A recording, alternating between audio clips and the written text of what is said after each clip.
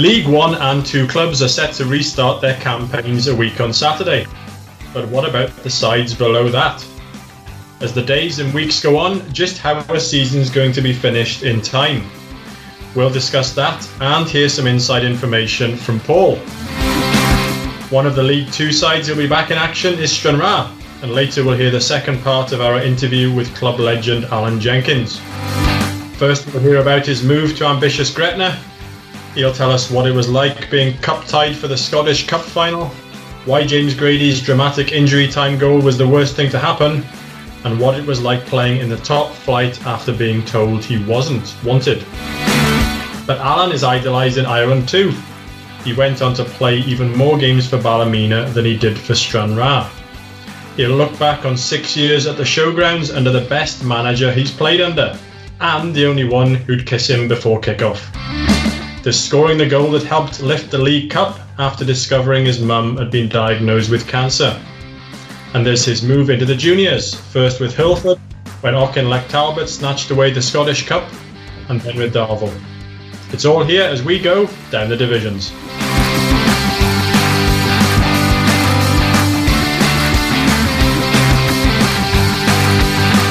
Good to have you along as we take a look at Scotland's lower leagues. A quick word for our sponsors, media agency 44 Creative. If you're looking for photographers, graphic designers, videographers or video editors to help promote your content, brand, organisation or event, then they'd love to hear from you. They make creation personal. Find out more at www.44creativehq.com. We'll include that link in the show's description on your podcast player too. Back to the show, and please do keep the comments and suggestions for guests coming. If you're a club in the lower leagues looking for more exposure, we'd also like to hear from you. Our email address is downthedivisions@gmail.com. That's downthedivisions@gmail.com. Or you can contact us through Facebook, Twitter or Instagram. My name's Chris Strain and I'm the Cullinan Rangers manager. You're listening to Down the Divisions. We'll chat in a moment, then hear from Stranraer and Ballymena legend Alan Jenkins. But before we do, we've got the Down the Divisions decider. We'll give you 4 clues for a particular club from League 1 down, then reveal the answer at the end of the show. Right, Paul, you've got the clues this week. Over to you. Simple this week, Gareth. You'll get it. I'm feeling the pressure because normally there's 2 of us and I can bounce a bit off the other person, buy a bit of time. But, I haven't got that this week. You'll get this. So they were founded in 1878, then reformed in 2002. They have won the Scottish Second Division in 2003-2004. They were once described as the luckiest team in Scottish football, having benefited in League Division placements due to other teams' misfortunes on 3 occasions, 2008, 2009, 2012. And in June 2013, they changed their name, reverting back to their original name of 1878. Oh, he's got it. He's shaking his head. Well, I think I've got it, Paul. I think I've got it. All will be revealed later. Hi, my name's Carlo Walker and I'm the manager of Maple. You're listening to Down the Divisions. Well, Paul, as I said in the intro, clubs from League 1 and 2 are close to a return. We're recording this on Wednesday night and we're still waiting for more detail, but it looks like March the 20th will be the return date.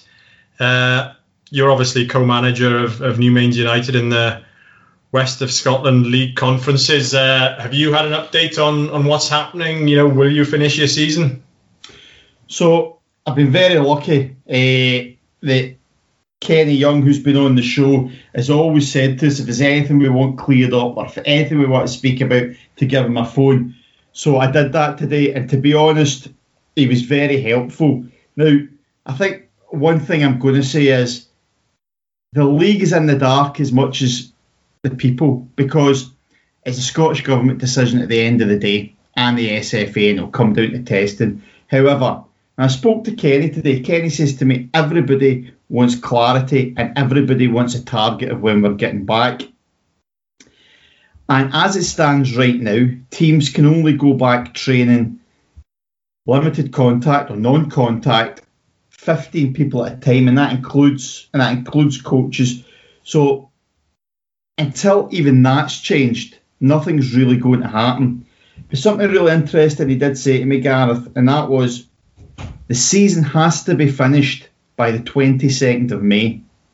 That's because the winners of the Premier League will then go into the playoff with the East of Scotland League to get into the Lowland League.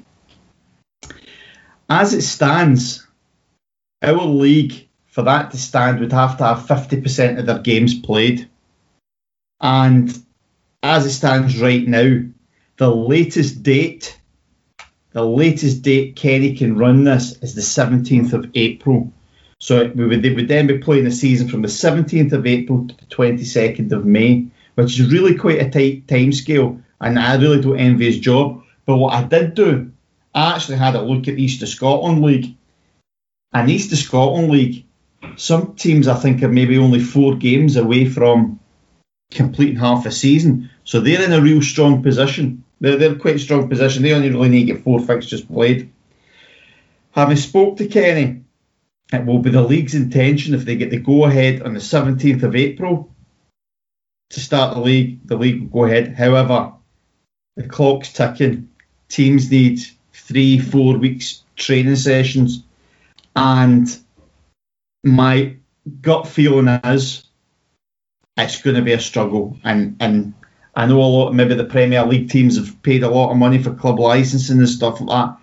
But I just get the impression that it's going to be really tight for that to happen. Maybe, I don't know, maybe the Premier League teams will go back and just play enough to get, over the line. But it's not looking great at all. Yeah, I mean, that April the 17th, you said, is the start date? 17th of April is when the first fixtures need to get played. And you're talking 4 or 5 weeks to get maybe 10 games played. Is a lot to ask. One other thing I did suggest to Kenny, and again, I said to him, what would it not be better now for us to finish, the teams to finish just now, and look at bringing the season next season possibly forward, because I think it would be a great opportunity come July, summer football, or later nights football. And Kenny made an interesting point to me. He's got another headache on his hands for next season, because he's now got a 20 league Premier League. He's got to get fixtures. 20 team league. Yeah. Yep. He's now got to get fixtures for them for next season. There's the introduction of the cup competitions that we play, and potentially a new cup competition. The teams that are also in the junior leagues will now also enter the Scottish Cup. So you can imagine from his point of view, there's a backlog of fixtures that he's going to need to get through. So I certainly don't envy his job, but from our point of view, the West of Scotland point of view, I think now season's over, guys. I really do, and that's not what Kenny said. That's my opinion. Season will be over. Maybe I push the Premier League teams will go back. I don't know. But even at that, there's another thing here. League One, League Two, you mentioned in the introduction, are going back, I think, next Saturday. Yeah, that's right.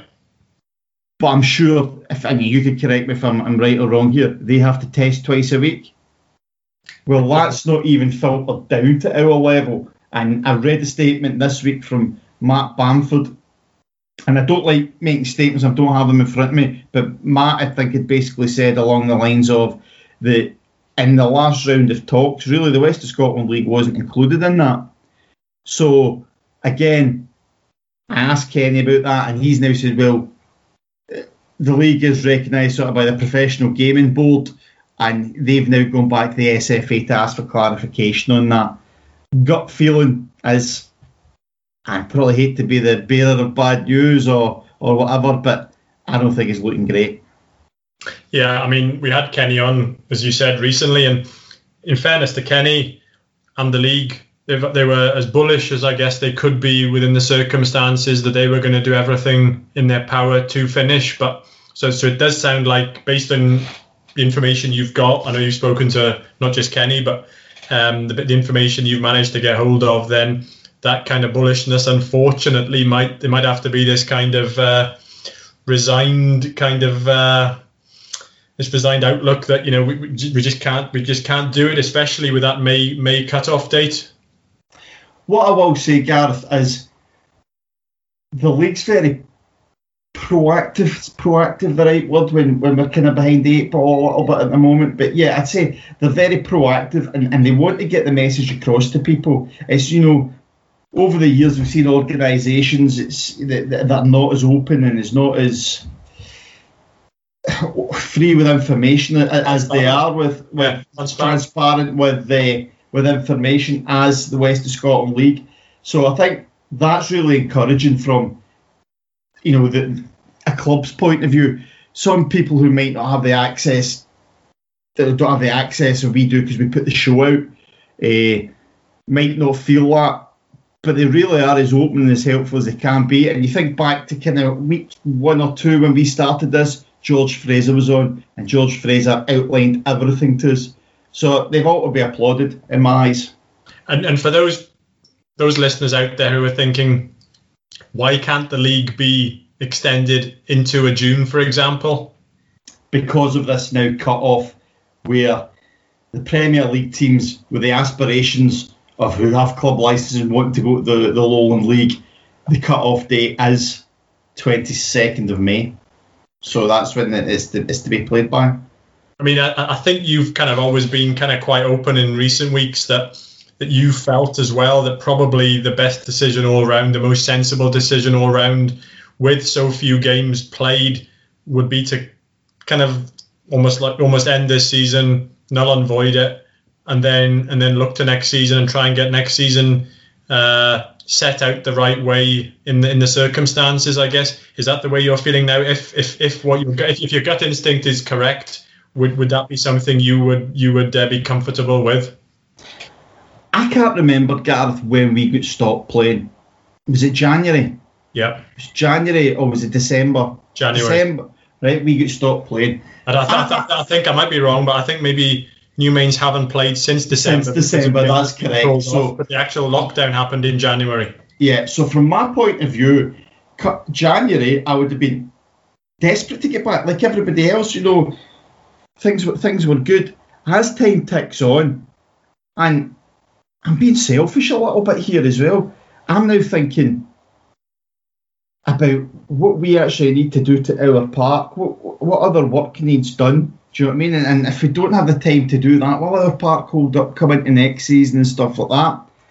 And I've always been an advocate of this from a branding point of view, and for real change in Scottish football and this pyramid system. Let's not murky it and cloud it by the first few weeks. The first season you're only playing 10 games, and then we get people promoted off the back of that. And I know the guys in the top league will be saying, but it's all right for you. We've spent £70,000-80,000 on floodlights. We now want to kick on, and I've every sympathy for that as well. But from a business point of view, you look at the West of Scotland League and you think, let's go next year. Because next year's actually going to be so competitive. And I'll go back, I'll only ever talk about my team. We've got a chance. We've been a Division 2 team for so many years. Can we put up enough fight in the conference that we've got that's going to, when we revert back to leagues, are we going to be a League One side? That's a promotion to us. They've never been that high. So it's something really to go for. Something, it's a real challenge there. At the moment, for me, going back and playing 6-7 games with nothing at the end of it, well, there's no challenge. And the added costs that we're going to have to pay for the sports centre, for non-contact, training. Maybe have to book it twice because we can only really take 10, 11 players with the coaches there as well. It's an expense that probably clubs at our level won't see. Again, Clydebanks and Darvels and Rossvales and all that might not see it that way, but from our point of view, I think it's time that we maybe just get somebody to say, do you know what? It's done, guys. Yeah. So it looks like things don't look too promising for a league return this year, but I guess a bit like some of the League One and League Two clubs have been talking about as they wait to find out if they do open up their fixture list again a week on Saturday. They don't know who they're playing yet. Certainly the devil is in the detail there, but they just want a decision. They just want somebody to actually put a bit of meat on the bone and to let them know one way or the other. It doesn't look like it's going to be 22 league games for them. I think 18 seems to be the preferred way, but they just want to know what's happening one way or the other. And I think, Paul, that'd be what you guys would want as well, just a decision, a call. Just a call, a decision. I think as well, after League One and League Two clubs having to test, I think it would be interesting to see the viewpoint if the Lowland League and the likes of yourselves were then allowed back, not either having to test or to test at a lower scale or to have the temperature check or these kind of things, because obviously the virus doesn't distinguish between what league you're playing in, does it? And that again, this is what we've said all along, isn't it? When I see them going back, does that mean I'll look at it's like it's a ranking system here. If I'm in League Two, it comes across as if you're less chance of you getting COVID. But at the end of the day, these guys have to go to their work and mix with their families the same as everybody else. So let's hope we get a decision on the 3rd of April, a line's drawn under it. I'd listened, I'd read a few things over the last couple of weeks, spoke to a few managers, read a good article Mark Weir-Roll's done. He, a few weeks ago, he's even saying, just do away with it now. And I think that's the kind of feeling that everybody, certainly at our levels, look for.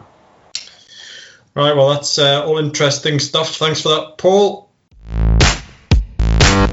Hi, I'm Paul Maxwell, manager of Ashfield Football Club, and you're listening to Down the Divisions. Paul and I spoke to former Stranraer and Gretna midfielder Alan Jenkins recently. There was so much to chat about and the stories were so good we thought we'd split it into two parts. In the first part, we heard about his spell playing for his hometown team at Stair Park. This week, we're looking back at everything that happened after that, including Gretna and his long 6-year spell with Ballymena. Hope you enjoy it. Stranraer legend Alan Jenkins is with us this week. Alan, we've covered Stranraer, but let's look back at your other clubs. I guess you went from Stranraer to Gretna. I guess the first thing there was, it was a club that was definitely on the up. It would kind of capture the imagination of Scottish football, if you like, but you were cup tied for that Scottish Cup final in 2006, weren't you? Unfortunately, it was the day Clyde beat Celtic 2-1. Roy Keane's debut, I think it was. We played Dundee. I think that must have been a 2 o'clock kickoff. We played Dundee at 4 o'clock at Dens Park on the Sunday. And that cup tied me. I went and signed with Gretna on the Thursday after that. Never envisaged that they would go through the rounds the way they did. The draw was very kind to them, I think, if I'm right, because they never actually came across. I don't mean this in any disrespect to. I think they played Dundee, St Mirren, St Johnstone, but they avoided your Rangers, Celtic, Hibs, Hearts, Aberdeen, your real big clubs. And they obviously went through, and I was looking at coach, shaking my head, going, "Oh my God!" Me and Martin Canning, Big Canzo was the same. We were both cup tied. They were in they were in Division 2 at the time. I'd left Stranraer, who were in Division. Obviously, on the back of the two promotions with Stranraer, I went to Division 1, and then in the January in the transfer window, I left to go to Gretna, who were in Division 2. Was this the start of the Gretna? Brooks Milson coming in and spending £1 or £2. Well, we'd kind of got wind of that because we'd competed against them to win the 3rd Division trophy with Stranraer. So we knew when they all rocked up in their suits and their BMWs and everything. So we knew that there was something big happening. And obviously then, as I say, I went through the divisions with Stranraer and dropped back from the 1st Division to the 2nd Division, albeit Gretna were a million miles clear of the rest, and they were obviously going to win the league. But I had dropped back a division, but I was obviously moving to full-time football, which was my ultimate aim. What was it like back in those days? I mean, Brooks Milson was the kind of he was the emblem of the club a little bit, wasn't he? And he was so kind of unorthodox with the way he went about things, and I mean, he was great for guys like myself working in the media. But what are your memories of those days and him? Well, my memory of my first meeting with myself and my dad went down along with Neil Watt. Neil Watt helped kind of facilitate the deal because it was important that Stranraer were going to get a fee from me. because I could have left at the end of the season. Stranraer wouldn't have got a penny. So that's why we did it in the window, so Stranraer would get a bit of compensation. Went round, met with Rowan and myself and my dad, and talked football and where he saw me playing and how it would fit into the plans, and kind of walked me around the kind of structure of the place. Brooks and Neil went away and discussed the financial aspect of it, and then Brooks came back in with his wellies on, his hair tied back, with his wax jacket, his green wax jacket, slung the chair around, put his arm on top of it, smoking a cigarette, and says, and just introduced himself and kind of sold me. He said, I want to get a team to the Premier League, a team in Europe. And you're looking about the kind of Raydale Park and thinking, how are you got to do this, mate? Honestly, God, like what? But he says, "Oh, you've got some thinking to do. All the figures are with your manager." And we went along. There's a hotel right on the roundabout next to the Gretna Gateway Village, and I went along there and met Neil. And Neil kind of broke down the terms of the deal to me. Listen, it's no a secret. Obviously, that Gretna was obviously the finance they had to go for part-time football. 3.5-year deal. It just and again, referring back to allowing me to commute for Stranraer, so I was still a home bird. Obviously, my family and friends were about me, so it was great. It was all going well till about 46 minutes into my debut, and then Midge Miller snapped me in two at Morton, and I tore my ankle ligaments in my debut for Gretna. So it was I went from a high to an extreme low in a matter of minutes, a matter of days. And do you recall that talk with Rowan? Because Rowan's passionate about his football, isn't he? And passionate about Gretna, because obviously he was the man that was cutting the pitch, not just picking the team. He was, and I still speak to him now. He's a youth coach down in the Annan area, and Rowan was great. And because I was the captain, obviously competing against him in the third division, we would have that wee bit of banter and that wee bit of chat after the game, and he's a good character, and I really like Rowan. But he'd obviously was so immersed in the Gretna dream and Brooks Mileson's vision for the club that he was a perfect person to sell it to me as a player. And listen, I was fortunate that Davy Graham had made the move 6 months before me, so I could touch base with him. I knew Ryan McGuffey for Dumfries and Galloway Youth Football, so people that I could speak to about how I would fit in and how the club was run, and everything was positive. Gretna was it was just on the way up, wasn't it? Everything, and then ultimately it got to the point where it couldn't go on any longer. But that journey through the divisions was incredible. Some great tales to tell. And after that meeting, do you ever remember the handshake Rowan giving you? He has a firm handshake. Come on, Mick Wadsworth. Absolutely. I wouldn't want to shake the two hands. No. Wasn't it a golden handshake he gave me? Oh. So. Drove all the way up the road shaking your hand. No, you're absolutely right. And that's the way. But that's good. And again, it goes back to Billy McLaren days of the values of shaking somebody's hand properly, looking in the whites of their eyes, knowing that you're ready to go. And he's top man to us, and he was very, very harshly treated, and that's obviously been talked about in the media. But the way he left the club was wrong for what he gave the club. Yeah, I mean that was it. It did all kind of go. I mean, you had that final day promotion up to the Premier League, didn't you? Up in Dingwall, which was such a dramatic day. But you kind of got the impression, probably now looking back, there was only so far it could go, wasn't there? And there was a ceiling, and the ceiling was once the club had got into the top division, how could they it was going to be very, very difficult to better that, wasn't it?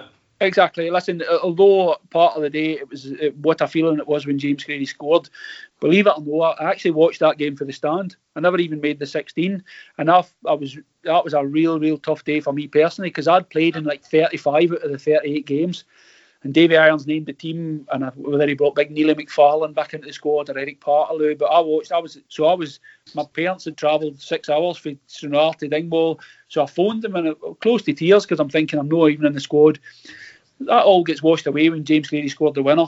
And listen, no more fitting, because what a guy wee Jimmy is. He was really, really good with me at Gretna, took me under my wing, and he used to always moan at me about making my runs too early as a midfielder. He says, you need to watch the flight of the pass, how it's coming to me. Do you think I'm going to do it first time, first touch, two touch? He says, you need to watch the pass that's coming into me and then time your runs better. So Jimmy was great with me. So he was a top man. So what the worst thing that happened for Gretna was James Grady scoring that goal. See if they had another season in the Championship just to kind of structure and stabilise the club and then maybe push on, then there might have been a different story. But it was always going to be a tough task to have a Premier League team operating out of Motherwell with a fan base from a village of 3,000 people. I mean, when you put all the ducks in a row, they certainly don't add up a lot, do they? And a player that I'm still in touch with, Fabian Yontoro, and guys that are, I mean, guys that are top players with it in that team, and even Gavin Skelton. What a team that was. I don't think people will appreciate actually how good that team was in the Championship. They're a top team. A really good team. I mean, see, when I joined Gretna, I obviously went for Stranraer, playing week in, week out, to going into going into full-time football, which takes a wee while to adjust to the intensity of training every day. But also, this, and no disrespect to the Stranraer players, but the level of player you're playing with takes a while to adjust, because, I mean, guys, Steve Tosh, Davy Nichols, John O'Neill, Derek Townsley, David Bingham when he trained, Gav Skelton, Guff. Oh my God, the list goes on and on and on. There was about 25, 26 for a squad that could have easily played, so it was got to be a real challenge to get into the team initially.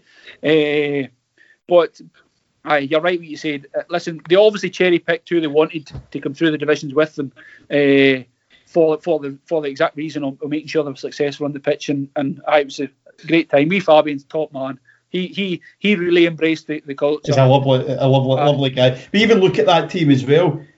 Kyle Norton, bringing somebody that quality, then goes on and plays in the Premier League. And even the lads he's had, is it the boy John Paul Kizak?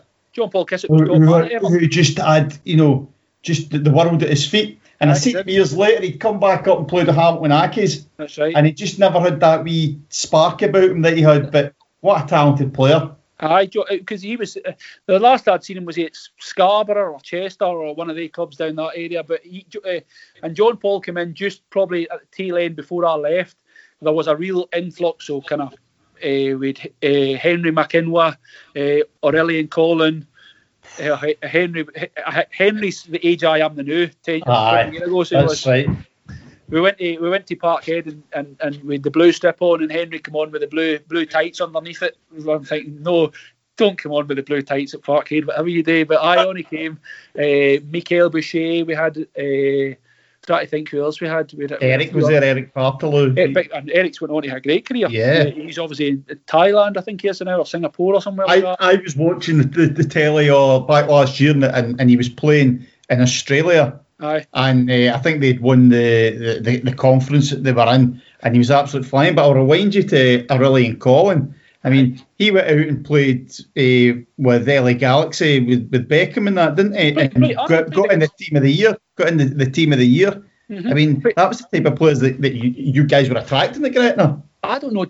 Something I want to say, and I might be wrong. I think he played in the same team as Thierry Henry. Did Thierry Henry play with the Red Bulls? Right. He did. He did, and then he went to the Galaxy. And Big Aurelian. Listen, we used to have a thing. We used to train at Annan, and Aurelian was a machine, an absolute machine. So we would run in groups of 6 or 7, and we'd do like 200s around the track. That was Davy Irons used to like us doing 200s. So say we were doing 6, we'd all take a go, 1 go each, at try to beat him.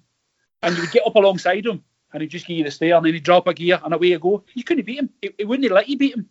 So he would just bolt on these, and what an athlete he was. How good a player, because I remember at the time, Celtic and that were all in for him and stuff like that. He must have been like way above that level. He was the kind of one of the first.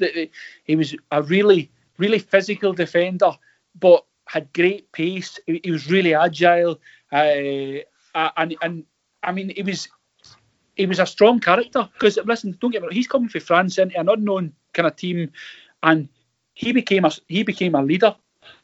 He did. I mean, we were lining up. He mortified me at Ibrox. We played at Ibrox, right? So this was just his type of character. We're lining up in the tunnel. I'm a Rangers fan, so this is my first time at Ibrox. Nervous, looking at. Whoa! You're a Stranraer fan. Aye. This is my second team. Listen. I will do it hand in hand with. Oh, listen. I'm only a Rangers fan this year. I've not been a Rangers fan the last 9 years. So we're sitting, I'm looking at whoever's Barry Ferguson and Davy Weir and all that, and Big Aurelian standing in the tunnel, and he shouts in this French accent. I'm not going to try and do it, but he shouts, "Let's get dirty," really loud and really long. Let's get dirty in the tunnel at Ibrox, and I was like, "Oh, we're fucked."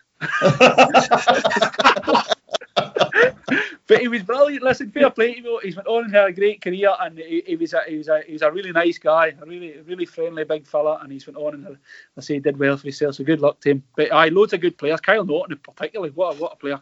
Kyle's went on to a great career. Not even mentioned Kenny Duca.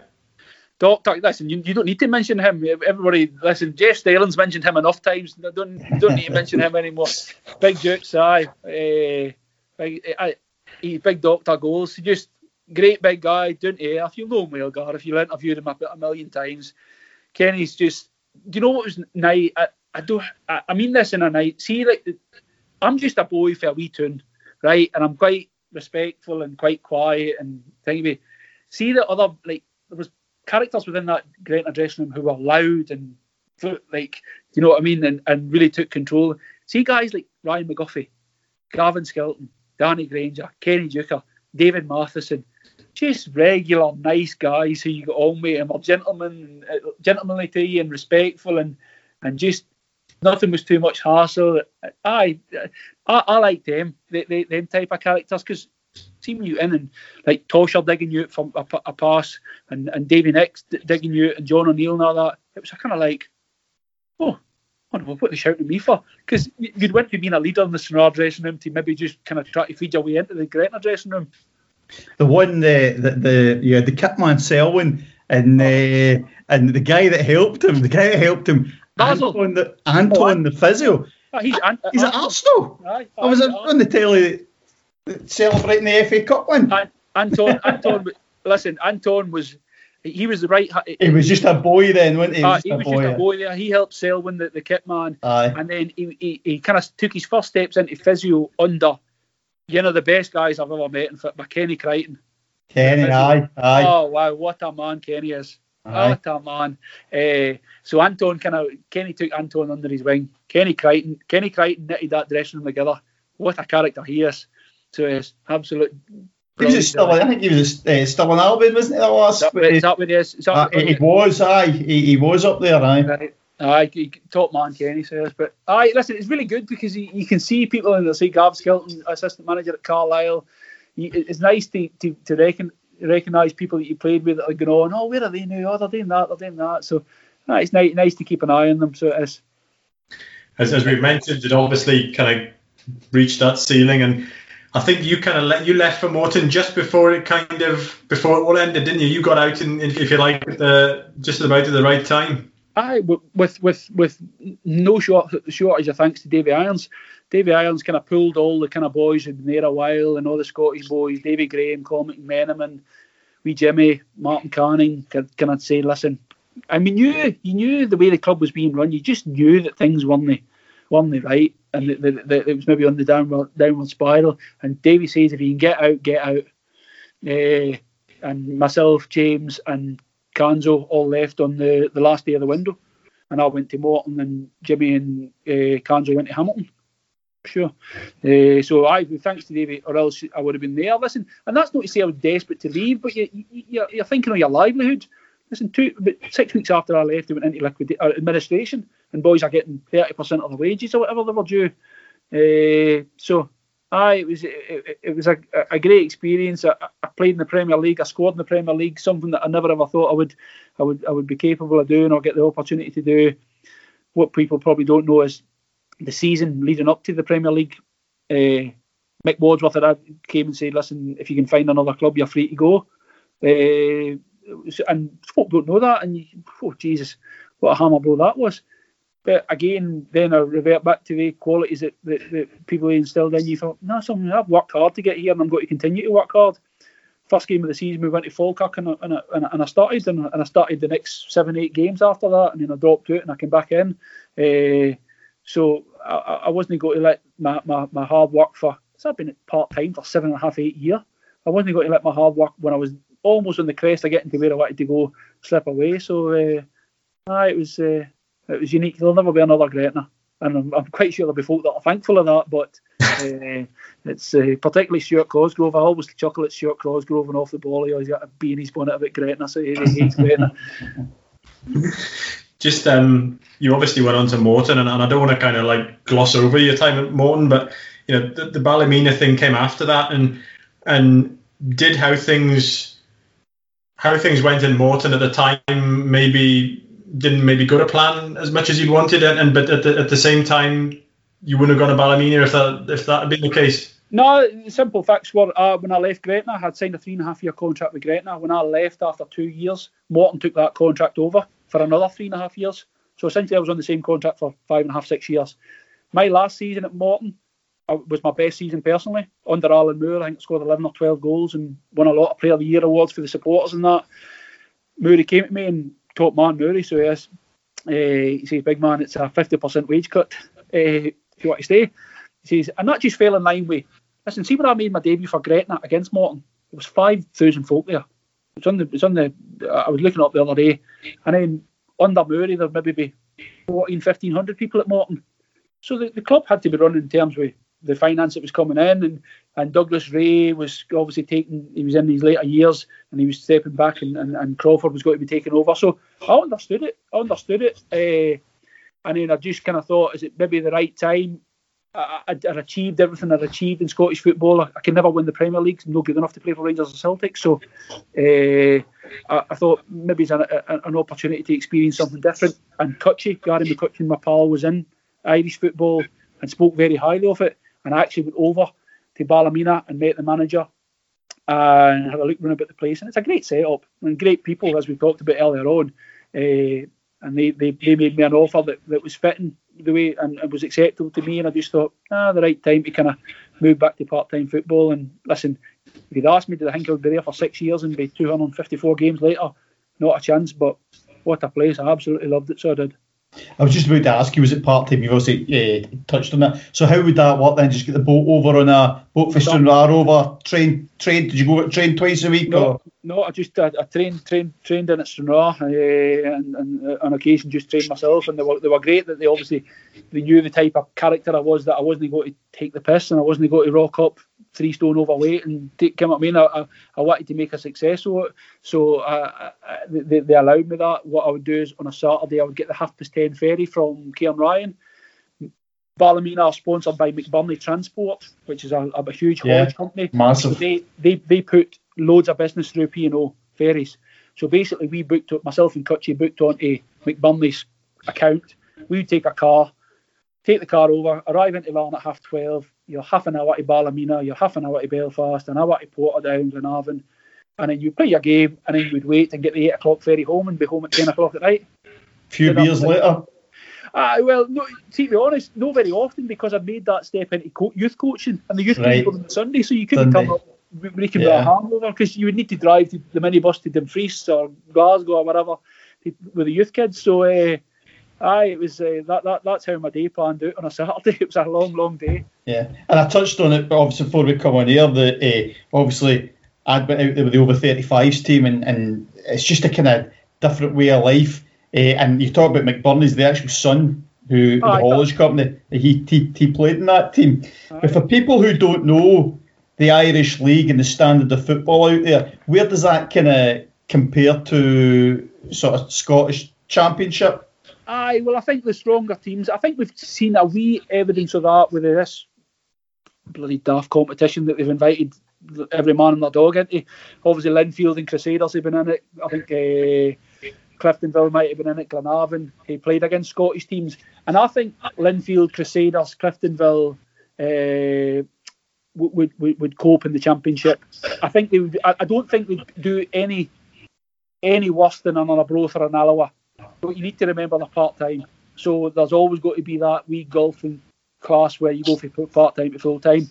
But top end of League One, bottom end of the Championship, for some of your teams, I think Ballymena would cope no problem in League One just now. Because I didn't realise how many games you actually played out there. I actually played more games out there than any other club in your career. Would that be fair to say? I think I was 208 for Stranraer. I think that's obviously like league games at 254 for Ballymena over the 6 years. So it was obviously in my contract that I had to play every week. And was there other boys from other teams on that boat going over? No, just me and Cutchy. We spent a year together as a teammate, and then he moved to Crusaders. Right. We shared the boat, but he went when I got off. He went left to Belfast, and I went north to Ballymena. So I did. So no, there was nobody else. Kevin Kelby, a boy, played with Glenavon for a year. Kevin went on to, who did Kevin play with? Linlithgow, I think, maybe later on. He was at Morton when I was there as well. Kelby had played with Ballymena and Glenavon, but no, big Stuart Gresham. I was just about to say that Stuart Gresham went out there, didn't he? Big Gresh tried it. Big Gresh couldn't deal with the flying in for games and flying out, so he flew into Glasgow.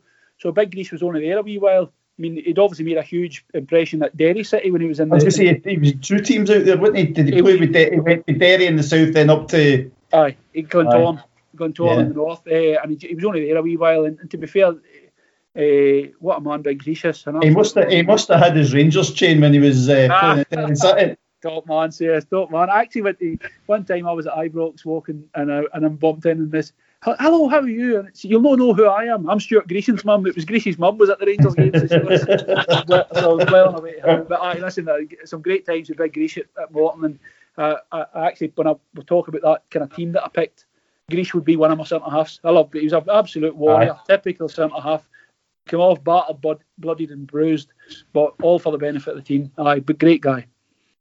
But by the end of your 6 years, I mean, it seemed like you were worshipped by the fans. I think you played the Irish Cup final, lost that. You'd won the League Cup final, scored in the final.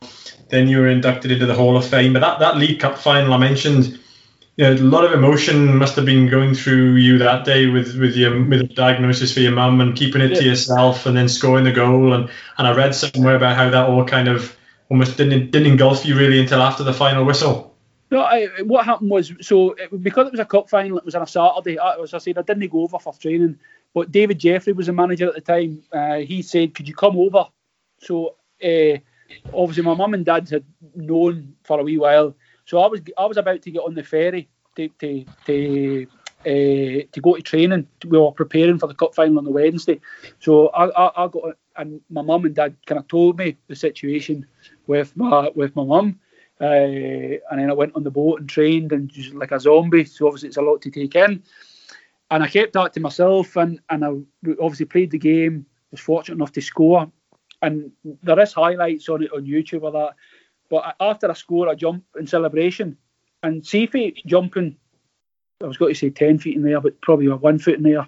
Sifi that, I would, from the hitting the ground, see that surge of emotion that just went through me. And as I'm walking back to the halfway line with Jim Irvin, who was one of my teammates at the time, I pulled my jumper over my face and I could feel my eyes. And just the emotion of the whole week and my mum and everything just kind of hit me. And that's why probably that game is probably my most special game ever been on a football field, because of what it meant to me, because of what I knew. My mum was in the crowd. It was just a special time. So it's quite nice to look back on it. Listen, my mum's all good and fit and healthy just now, so that's the most important thing out of all. So, emotional time indeed. And David Jeffrey as well. We've talked about Billy McLaren, we've talked about Neil Watt, we've talked about Rowan, Davy Irons. What was David Jeffrey like? He's obviously a big character in the game out there, isn't he? He's the best I've worked under. So he is. In the small time, and I think that's probably, I think it's maybe an unfair reflection, but it's the way I feel, because at the age I was at, I was watching him because I knew coaching and managing was on my horizon. He was the most decorated coach in Northern Irish football, so I was like, I need to watch him. I need to see what he's doing, how he prepares, and he is to the letter. He's to the minute. You go out for a warm up together, and everybody goes out the same. Everybody goes out dressed the same. He says and the reason he wants everybody to say him, he says, when they go out, they think, he used to say, they think there's a fucking army coming. That's what he used to say. So he wanted everybody, we went out together, warmed up together, we were back in at 2:44, everybody silent at 2:56 so he could hit his last 1 minute. And he used to do this thing, and you know something, it's daft, but I loved it.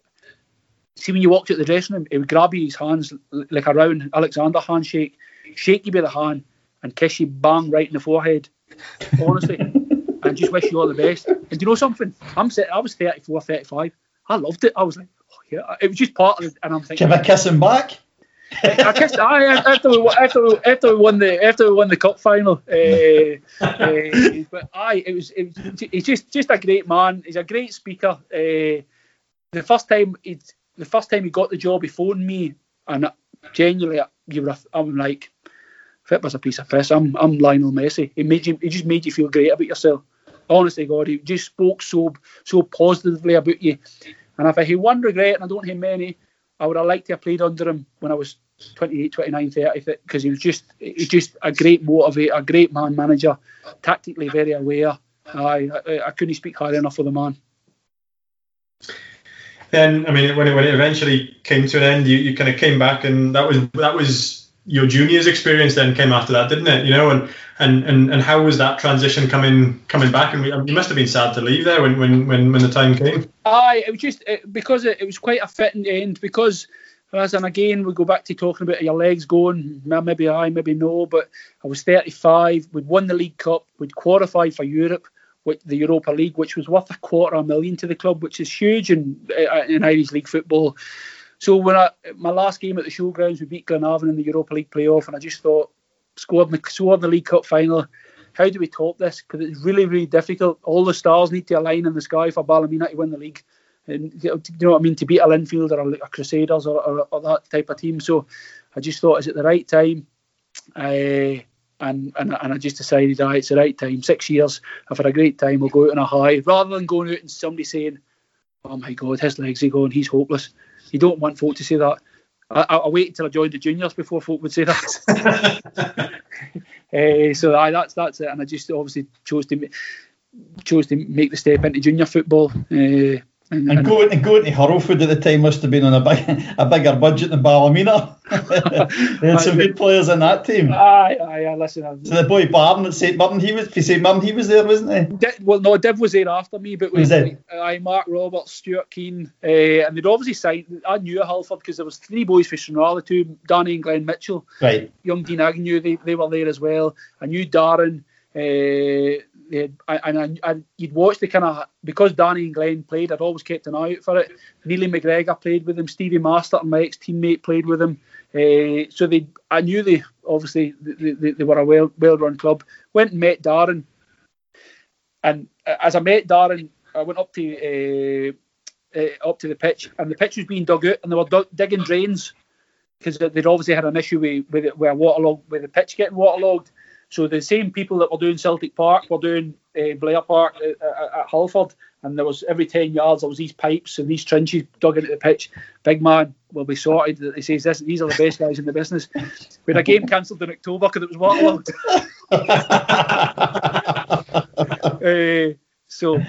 And it must have a home game at Ballymena. It must have been closer than Hurlfoot. I just kept up. Do you know what I quite liked about the junior Fitba 2 o'clock kickoff? So you jump back in the car and you can listen to the Fitba, the results coming in. So no, great times. Listen, obviously the nightmare scenario in the Junior Cup final when Talbot scored 2 goals in bloody 2 minutes to snatch the Scottish Cup phase.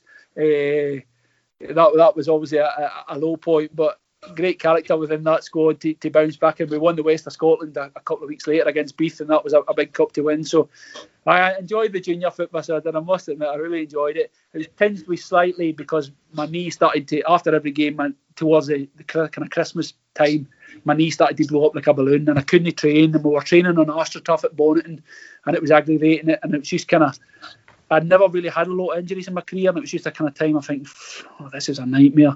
And you're obviously conscious that you're playing in junior football, but you've been senior, and you're not a superstar, but you're obviously, folk will be looking at you, go, he's played senior. You know what I mean? You're a target. And I just thought, maybe I just wish I could do what I did 5 years ago. But no, I thoroughly enjoyed it, and as I say, Dimps and and Dan there. They're still there now, obviously, at Halford. There's a wee boy that plays with wee Taz, Paul McKenzie. I don't know how he never played senior football in his life. He was a superstar. Wee boy Paul McKenzie was a wonder player. Wee boy Callum Watt. And then obviously we had Mark Roberts there, so the dressing room was fairly quiet. So So after Hurlford, am I right in thinking you went to Darvel? See, after Halford, because I discussed about the problems I was having my knee, it was causing me a real issue. And I did end up at Halford, but I did end up at Darvel. But see, for the whole pre-season, I never did anything because I'm thinking, will I retire? Will I not retire? And I was caught in a real kind of conundrum of what I was going to do, because I knew it was just getting harder and harder to train, and obviously you can't train as much, maybe carry a wee bit more extra weight and things like that. And I just thought, and then during pre-season, Girvan actually asked me, do you want to have a game? We're struggling for players. So I went up and played a game for Girvan, and it was just a game. That's all it was. And then Stranraer reserves, but they had a few boys down, and Cutchy says, do you want to play? So I played the next week for Stranraer reserves, just as a game with no thought of signing. And then I don't know how it happened, but Darvel had got wind of this, that I'd played, and Graham Neal had phoned me.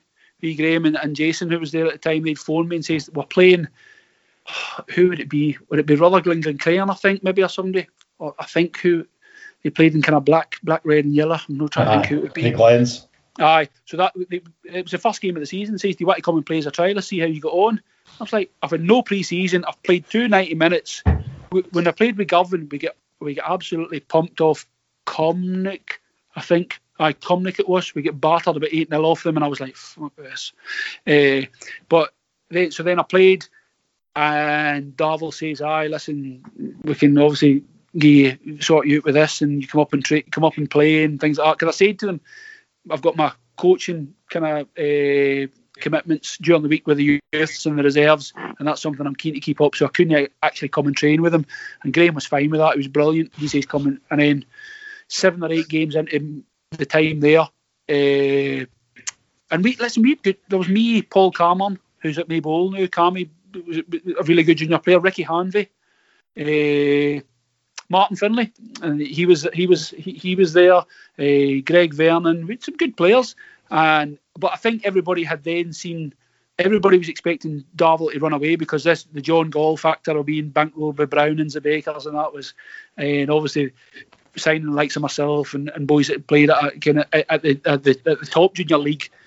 But we never ever hit the heights. We really struggled. We never really took off, and we went to Arthurlie and get beat, and we should never get beat with a trialist goalkeeper in, and God love the boy, he sold 2 goals. Just a young kid.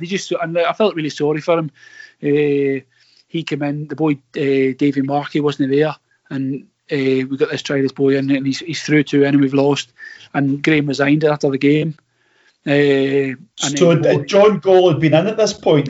John Gall was the main. He was a man. He was obviously paying the wages. Right. He was paying the wages and doing all the financial aspect of things. So nothing to what the level they are now. Obviously the changing rooms are like Man City's changing rooms now, so they weren't like that when I was there.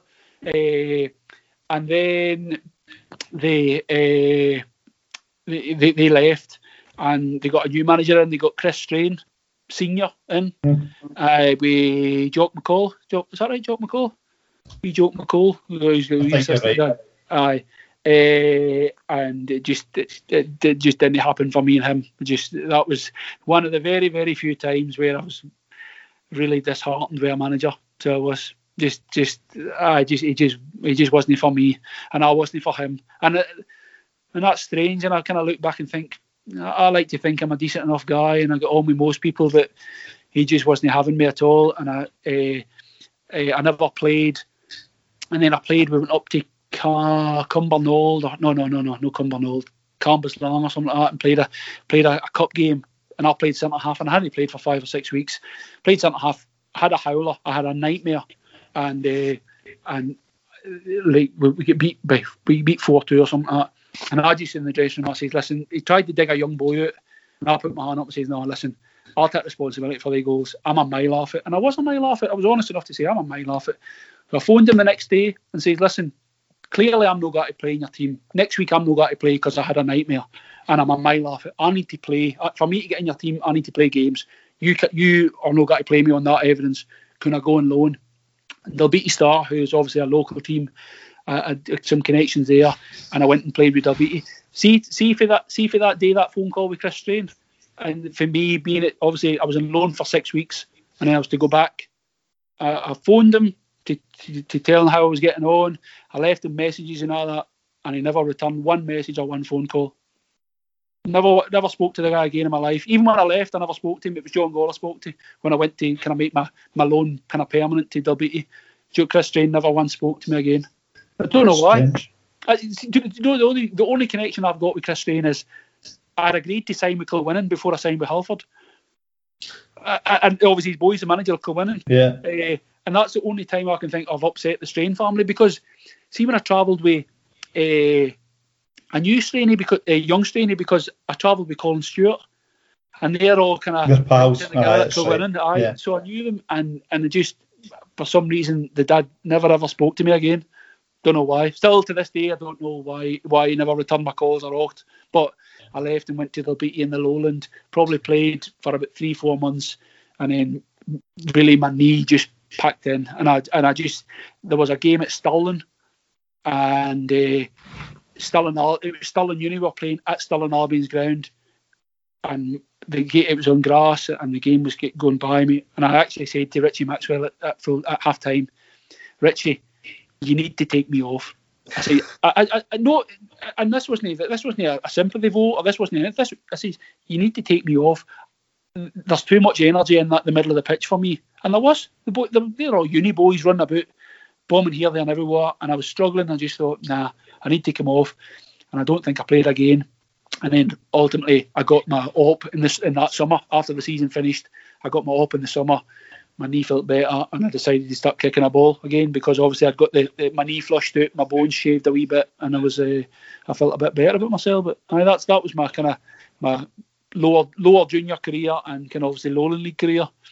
So that standard of the Lowland League, my take on the Lowland League is obviously the gateway to a bigger thing, but a lot of the teams in there are maybe new teams. Mm-hmm. They don't really have the fan base.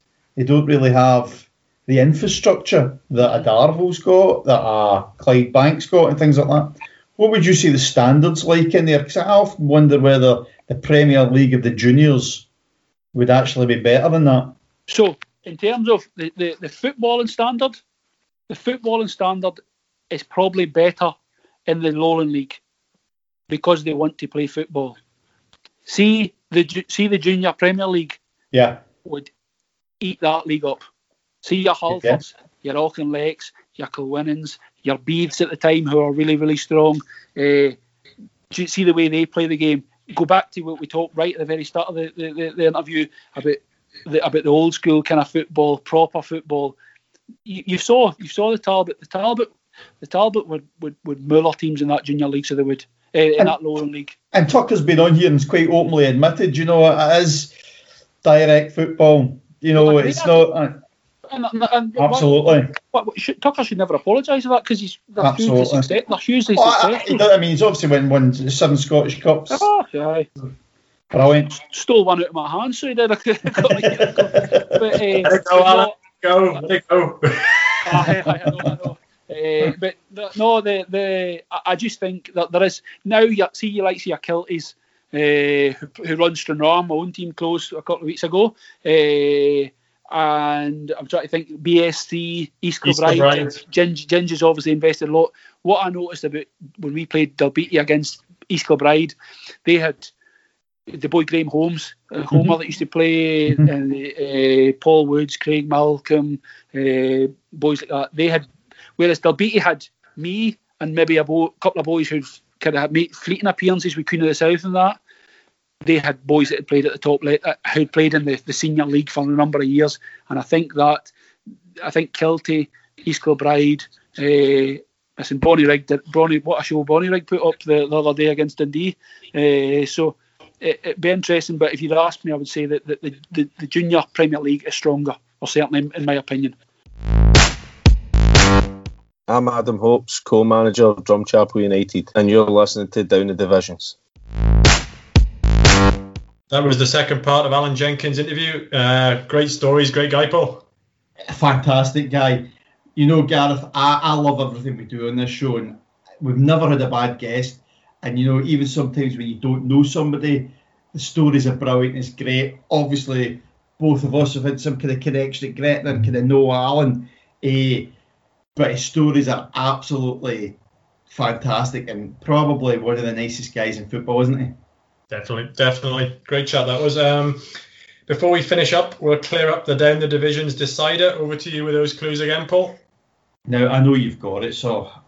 Well, I'm not counting my chickens yet, Paul. No, I wouldn't either. So they were founded in 1878, then reformed in 2002. They won the Scottish Second Division in season 2003-2004. They were once described as the luckiest team in Scotland, having benefited in League Division placements due to other clubs' misfortunes on 3 occasions, and that was season 2008, 2009 and 2012. And in June 2013, they changed their name and reverted back to their original name from 1874. So I think the reason I know this answer was I moved to Scotland in 2002. And one of the first things I was shadowed one of the more senior reporters at the time. One of the first things I went to was the meeting, or the culmination of the meeting at Hampden, when Airdrie were trying to take over the Clydebank's place in the league. And I remember waiting at Hampden for several hours before Jim Ballantyne came out and it was announced that they were taking over Clydebank's place. So my answer is Airdrie. Wrong. Airdrieonians. You are right. Airdrieonians, Airdrie United, then back to Airdrieonians. Well done. Was that easy? Was it that easy? Well, that was one of my first weeks, so that kind of sticks with me. That'll stick with me for a while because, as I say, 2002 was the year I moved up to Scotland. Thanks again to our sponsors, 44 Creative. Go to www.44creativehq.com if you're looking for a photographer, graphic designer, videographer, or video editor. And don't forget, you can get in touch with us with your comments or suggestions for people to speak to, or if you'd like your club's audio featured on the show. Our email address is downthedivisions@gmail.com. That's downthedivisions@gmail.com. Or you can get in touch via Facebook, Twitter, or Instagram. Do leave a comment, which helps others find us, and subscribe to get alerts when our latest episode is released. We'll be back next Friday on Down the Divisions.